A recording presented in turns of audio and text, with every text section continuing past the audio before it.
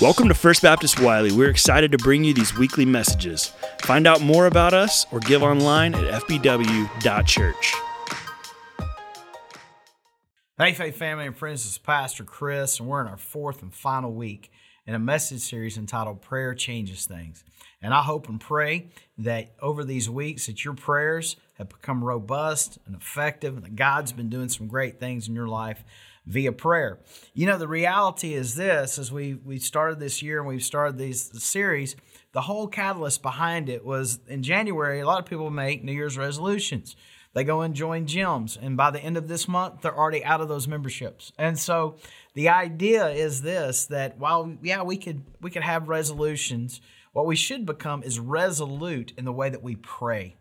And wouldn't it be incredible this year if our lives truly became the byproduct of the prayers that we pray, and that God established on the earth what He desires from the throne of heaven? In this final week, I'm going to take the message series in an entirely different direction, because a lot of times we think about our prayers with respect from us praying here on earth, and we're praying, to God in heaven. But I want to challenge you, and as you have your Bible, you can go ahead and go to Luke chapter 16 with me, because I want us to dive in and kind of explore this question: what's the one prayer that everybody prays in hell? Wow, that is a phenomenal thought when you think about it. You see, I believe you and I live in a time where hell has been mitigated, minimized, and relegated. I have one point to drive home with you today, and it's simply this: hell is for real. Say it with me: hell is for real. You understand that over the last 40 years or so, that in America particularly, we have gone through the post-truth revolution. And what that means is this, is that there's an adopted principle in our culture, which is false, that says there's no such thing as objective truth. That there's no real black and white. There's no true right or wrong. That truth is what you define truth to be. If it's working for you, then it's truthful for you. And so in our culture today, this is one of the reasons we have political correctness. This is one of the reasons that we have relativism. This is one of the reasons why things that the Scripture clearly speaks to that are evil are now even celebrated. And it's because we live in this post-truth culture. And one of those truths that has been minimized and really in many ways, and some people even thrown out, is the reality of hell. You do understand hell is for real. Jesus spoke about hell more than He spoke about heaven. Like, Jesus was serious about hell. Jesus left the glories of heaven. Why? So that He could evacuate the population of hell. And in our culture today, what's fascinating is this: do you realize about 61% of Americans believe that there is a place called hell? But equally staggering, about 2% of people really believe they will actually go there.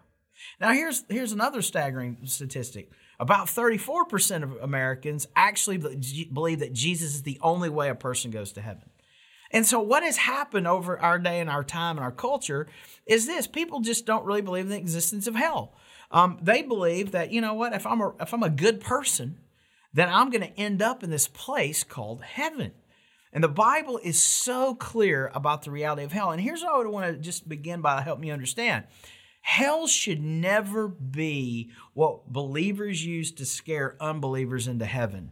But if there's a hell, because hell is for real, say it with me: hell is for real. Then what it ought to do for believers is motivate us to reach people who are right now on their way to this place called hell.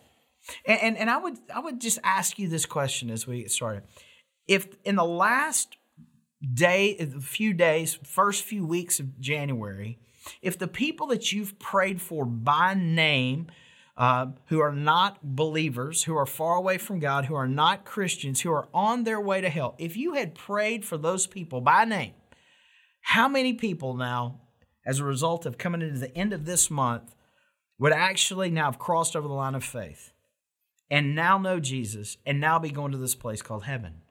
You see, here's what I believe. I believe that most of us unfortunately, because we don't really believe the way we should in this place called hell, don't really pray and don't really embrace the lostness of parts of the culture God's called us to, whether it be the schoolhouse, whether it be the business corporate boardroom, whether it be your neighborhood, the PTA, wherever that is, a little league field. We don't embrace the lostness the way Jesus did, because Jesus believed in a place called hell, because hell is for real. You see, hell is for real. Here's the first reality I want you to understand. Here's some realities about death.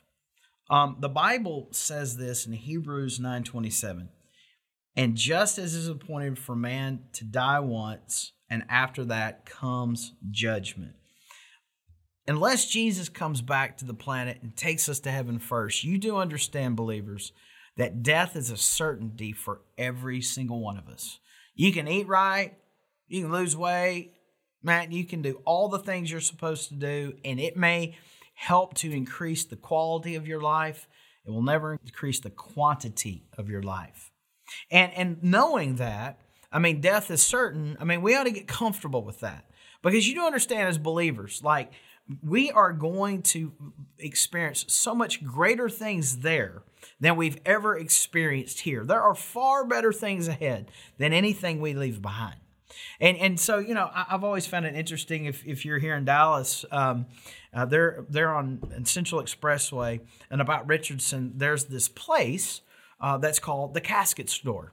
And it's open to the public. You can go in and you can pick out your casket, And so if maybe you're going to get cremated, whatever, but if you're going to get in a casket, it's sometimes an economical way, and they have all different kinds of caskets you can point out. But in this particular shopping center, I've always found it's interesting because you have the Casket Store, and it's right next to a place called Boxes to Go, which to me really it's kind of the same thing, right? You got one, you got the other. But then next to Boxes to Go, there's also a deli called Cindy's. It's a New York style deli, which really makes you ask the question, hey, what's in the roast beef? But anyway, I digress. The point of the matter is this: you and I are going to experience death. And then notice this, there's going to be a judgment.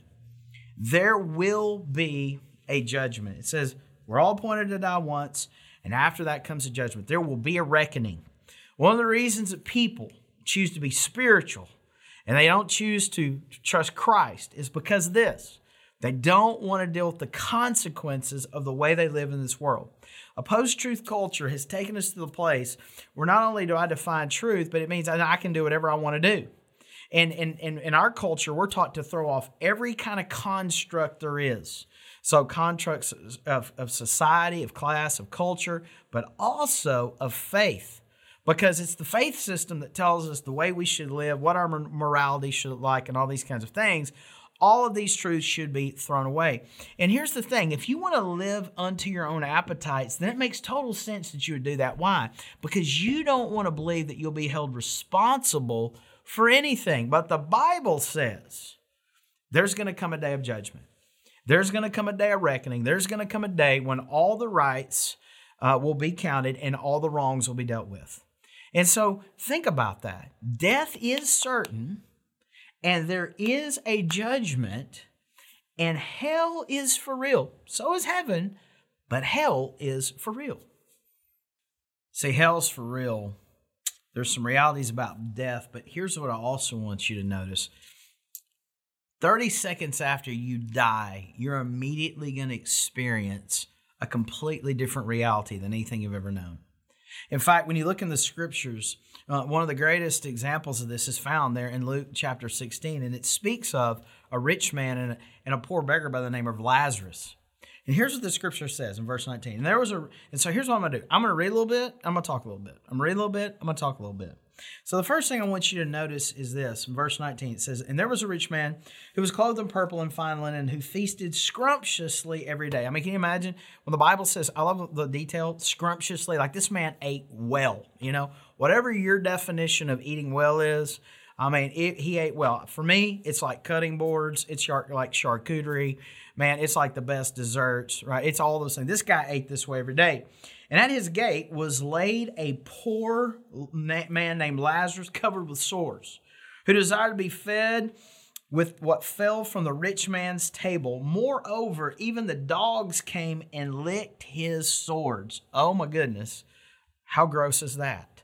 I mean, think about this. Here's this man, lives big, dresses nice, eats well, lavish wealth, parties, life is good for him.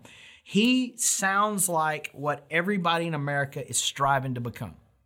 And it says that outside his gates, there was this poor man by the name of Lazarus. But here's the thing about Lazarus.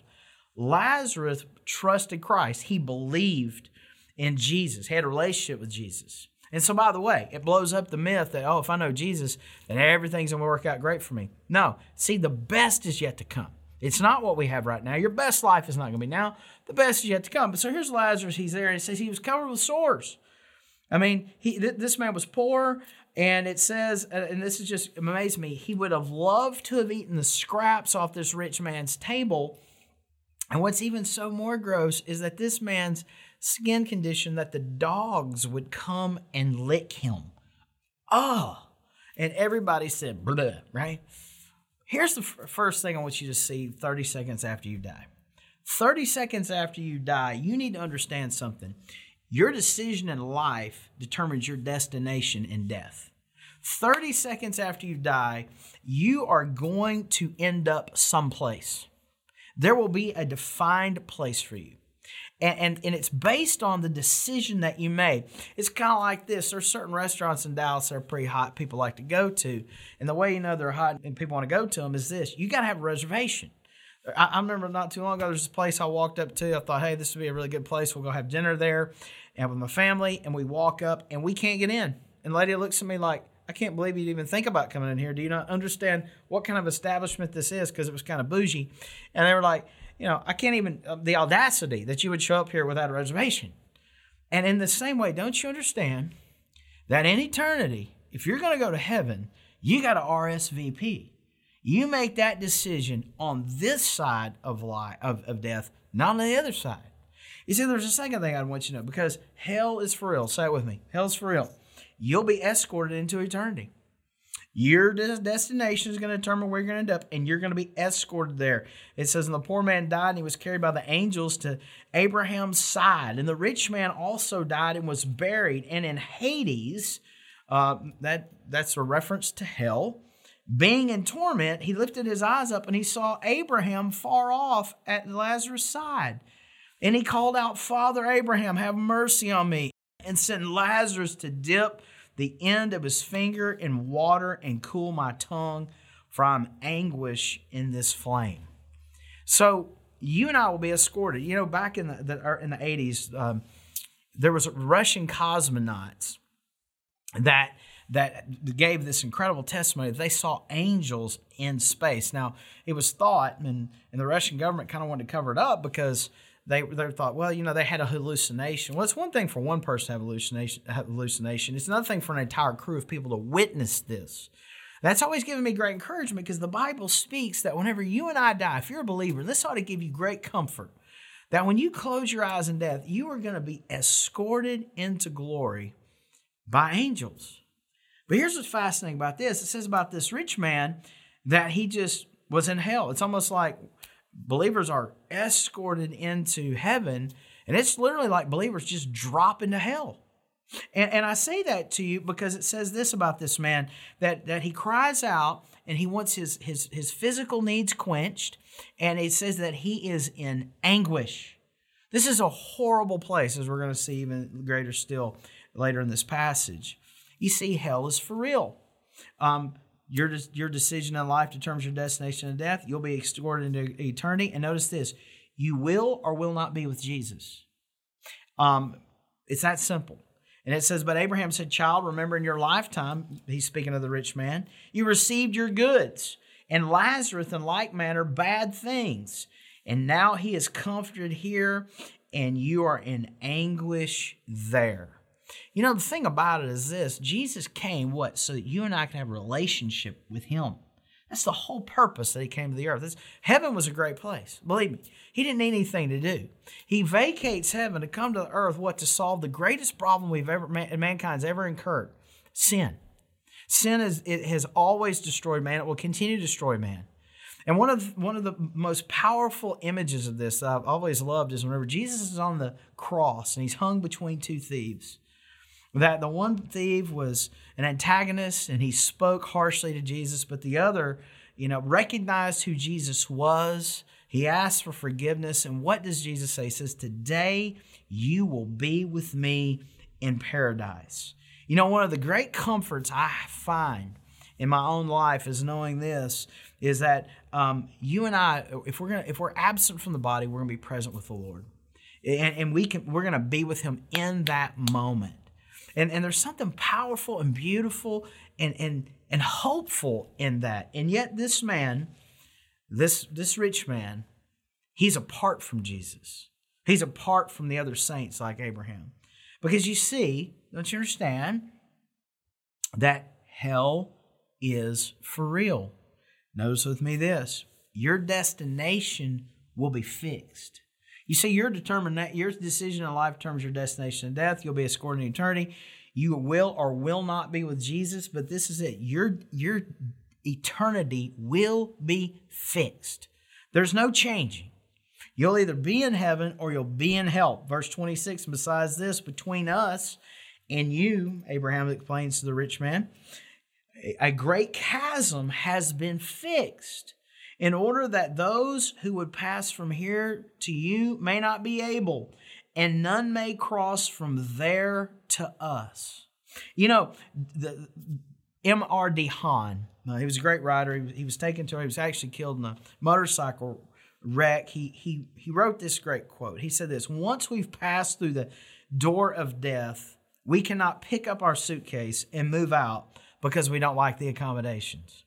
It is a fixed place." See, I think there's some real fallacies around this idea of hell. People think, well, I'll just go to hell. It'll just be great. All my friends it'll just be great. And others think, well, God is a loving God. How could a loving God send and allow people to go to a place called hell? Here's what I'd tell you. First off, God never sent anybody to hell.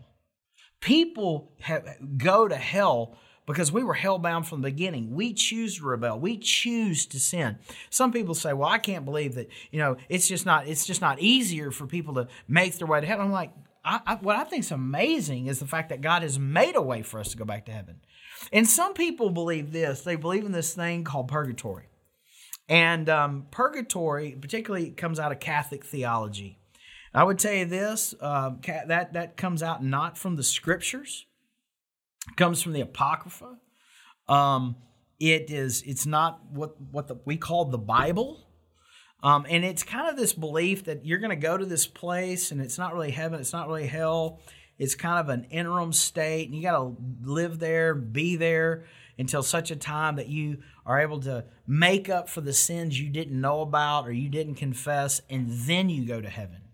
There's some that also would believe and teach that God, although, he punishes sin, eventually he's going to annihilate evil, meaning maybe a person, they die and they'll cease to exist. The Bible doesn't teach that. In fact, this rich man right here, he is very aware of what is happening, and he is aware he is in this fixed place, and he would love to be destroyed, but he's not being destroyed. And then there's others. I think this happens, and I'll just be candid with you. I think the older we get, I think if we're not careful, we become universalists because we meet a sincere person who's outside of the faith that we believe in Jesus Christ. And so they're devout in their Hinduism, or they're devout in their Islam, or whatever it is. And we go, I just can't imagine a God would really, this person's so nice. They do such good things. I just can't imagine how God would allow them to go to a place called hell. It just seems so unfair. And so we if we're not careful, there's some who just believe, really all roads kind of lead to God. The Bible didn't teach that. Jesus was very clear. I'm the way, I'm the truth, I'm the life. No one comes to the Father except through me. So all these other faith systems might be ethical. They might even be moral in some ways. There might even be really sincere adherence to those. It does not secure your place in heaven. And I believe that you and I today also are plagued with something else. We live here in America where the gospel's been preached per capita over our square feet more than any other place in human history. And it was J.C. Ryle who said this: the saddest road to hell is the one that runs right under the pulpit, past the Bible, and through the middle of warnings and invitations. Do you not recognize and realize that there are many people in the American church who are going to die and go to hell? Why? Because they have put their faith in their churchianity, their religiosity, and not in Jesus. You see, this is where really and truly the rubber meets the road, and this is what really gets me, is not only all these other things are true, but hell is for real. Say it with me. Hell is for real. And in hell, look at this, you will have full mental awareness. It's not like you're going to go to hell and you're going to be anesthetized. No, you're going to be completely aware of what's happened. In fact, the words of this rich man, he says, he said, then I beg you, Father, to send him, meaning Lazarus, to my father's house, for I have 5 brothers, so he may warn them, lest they also come to this place of torment. But Abraham said, they have Moses and the prophets, let them hear. This is the prayer of every person in hell. Every person in hell understands they didn't make the right decision. They're now fixed in this place of eternal torment. They're completely isolated. And here's what they realize. They want their brothers. They want their sisters. They want their parents. They want their children. They want their grandchildren. They want their friends to hear the words of Jesus, that they may be spared this torment. And I think that's where you and I as believers, we've got to embrace it. We've got to see this. Because for some of us, we have also bought into this idea, well, maybe not. No. Hell is for real. And the prayers of the people in hell is that you would please go to my brothers. What will this place called hell, this place of torment, really and truly be like? Here's what the Bible says about this place called hell. It says that, first off, that desires are never satisfied. So as this rich man's there in heaven, and he probably had a desire for materialism and wealth and all this kind of stuff. Notice, those desires are never satisfied. Mark 9:47 says this, and 48, and if your eye calls you to sin, tear it out. It's better for you to enter the kingdom of God with one eye than with 2 eyes to be thrown into hell. In verse 48, where their worm does not die. So notice this, the worm does not die. What does that phrase mean? It means this, that all those desires that you have, all those passions, so that for the addict, for the person who wants the next hit of heroin or the next drink, or they want to have the next sexual dalliance, or they want to, whatever it is they want to do, that desire never stops. So if you can imagine a person who's going through like withdrawals from some sort of substance, they're never going to stop that sensation, that feeling for eternity, forever. And then it says this. It says, where the worm doesn't die, and look at this, and the fire is not quenched. Here's what it means. It means they are going to burn in a place called hell, in a fire. You know, I've seen some incredible fires. I've seen some incredible bonfires. I've seen some incredible structure fires. I enjoy a nice fire when it's in the fireplace. You know what I've never wanted to do? Jump in a fire. Because it would hurt. I mean, I've touched the stove enough to know it hurts. It is going to be pain. So you're going to have these desires that are never quenched. And then you're also going to be just going through this incredible physical bodily pain. And then it says this, so the desires aren't satisfied, the fire never dies. But then notice this, darkness never ends. Because it says this in Matthew 8, 11, and 12. And I tell you, many will come from the east and west and recline at the table with Abraham and Isaac and Jacob in the kingdoms of heaven, while the sons of the kingdom, talking about hell, will be thrown into outer darkness. In that place, there'll be weeping and gnashing of teeth. So notice this. The first thing is, it's going to be thrown to utter darkness. Now think about this. You're in pain, and there's a fire But where we think fire illuminates, somehow in eternity, it's completely black. It's completely dark. Like, I'll just be candid with you. I'm nearly 50 years old, and there is something uncomfortable about walking into a completely, totally pitch black room. I mean, there's just something scary about that. You can't feel your way. You bump into things. You're likely to get hurt. And so can you imagine for eternity, in pain, in physical pain, in emotional, you can't work out your desires. And look at this, the darkness never stops. You're completely in the dark. And then it says this, its sadness never ends. Because it says, and there will be weeping and gnashing of teeth. There'll be just this immense sorrow. That does not sound like the party. You know, Mark Twain once made some comment about how, he didn't mind going to hell because it's full of the most interesting people. Yeah, these people that are now consumed by all this incredible sadness. And you know why I think they'll be sad? Because they're going to remember all the times they drove by a church and never went in. They're going to remember the times that a friend shared with them. They're going to remember it. But here's the thing. There are some people, listen to me, that they never hear the gospel. And they live on your street, and they sit next to you in class. And they're in your office building, and they do life all the way around us, and they know a little bit about kind of who God could be, but no one's ever explained it to them. And that's why believers have to realize that hell is real, because here's the last thing. As we go back into our passage, I want you to notice what it says about, and I think this is the worst part of hell. It says in this exchange between Abraham and this rich man, and he said, "No, Father Abraham, but if someone goes to them from the dead, they will repent." And he said to them, "If they do not hear Moses and the prophets, neither will they be convinced if someone should rise from the dead." So the last thing that I would tell you about the reality of hell that is so scary to me is that you're completely alone. So not only are these desires never satisfied, not only does the fire never die, not only does the darkness never end, never does the sadness ever cease, but you are completely alone. Like think about that for a moment. And the worst part is, you know how you could have changed the destination. You know, it just would have required you just to, because everybody in eternity right now, in heaven and hell, all firmly believe in Jesus. Every single person.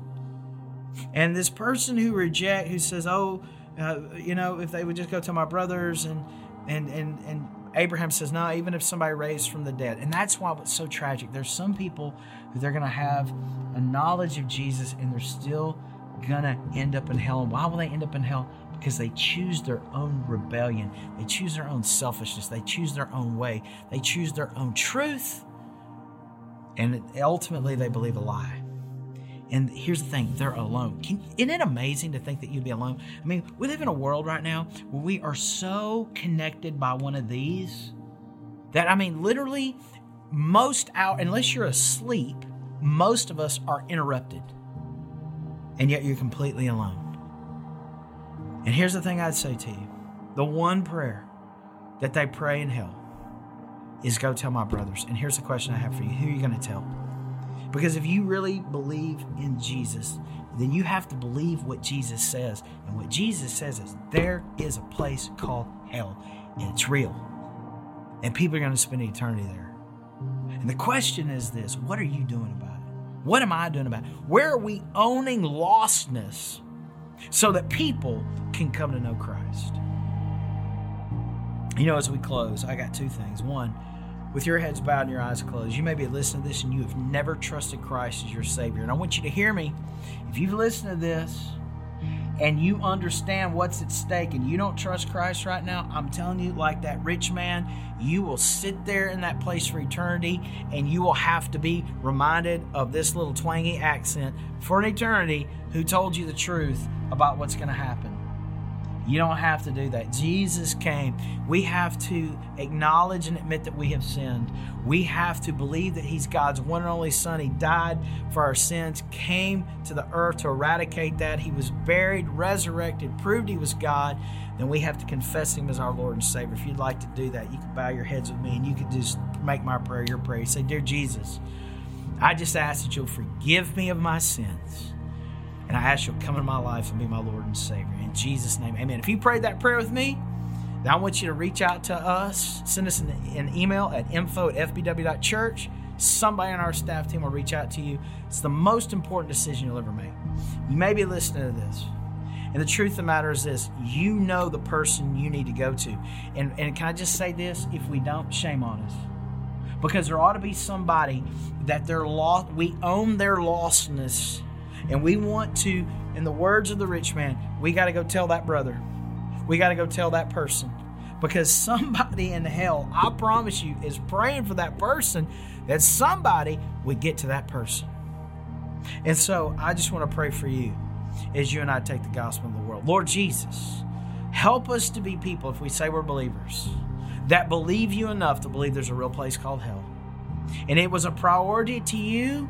And while we ought to never guilt people out of hell and into heaven, it ought to motivate our hearts to move toward people, because it moved You out of the glories of heaven to earth to rescue us.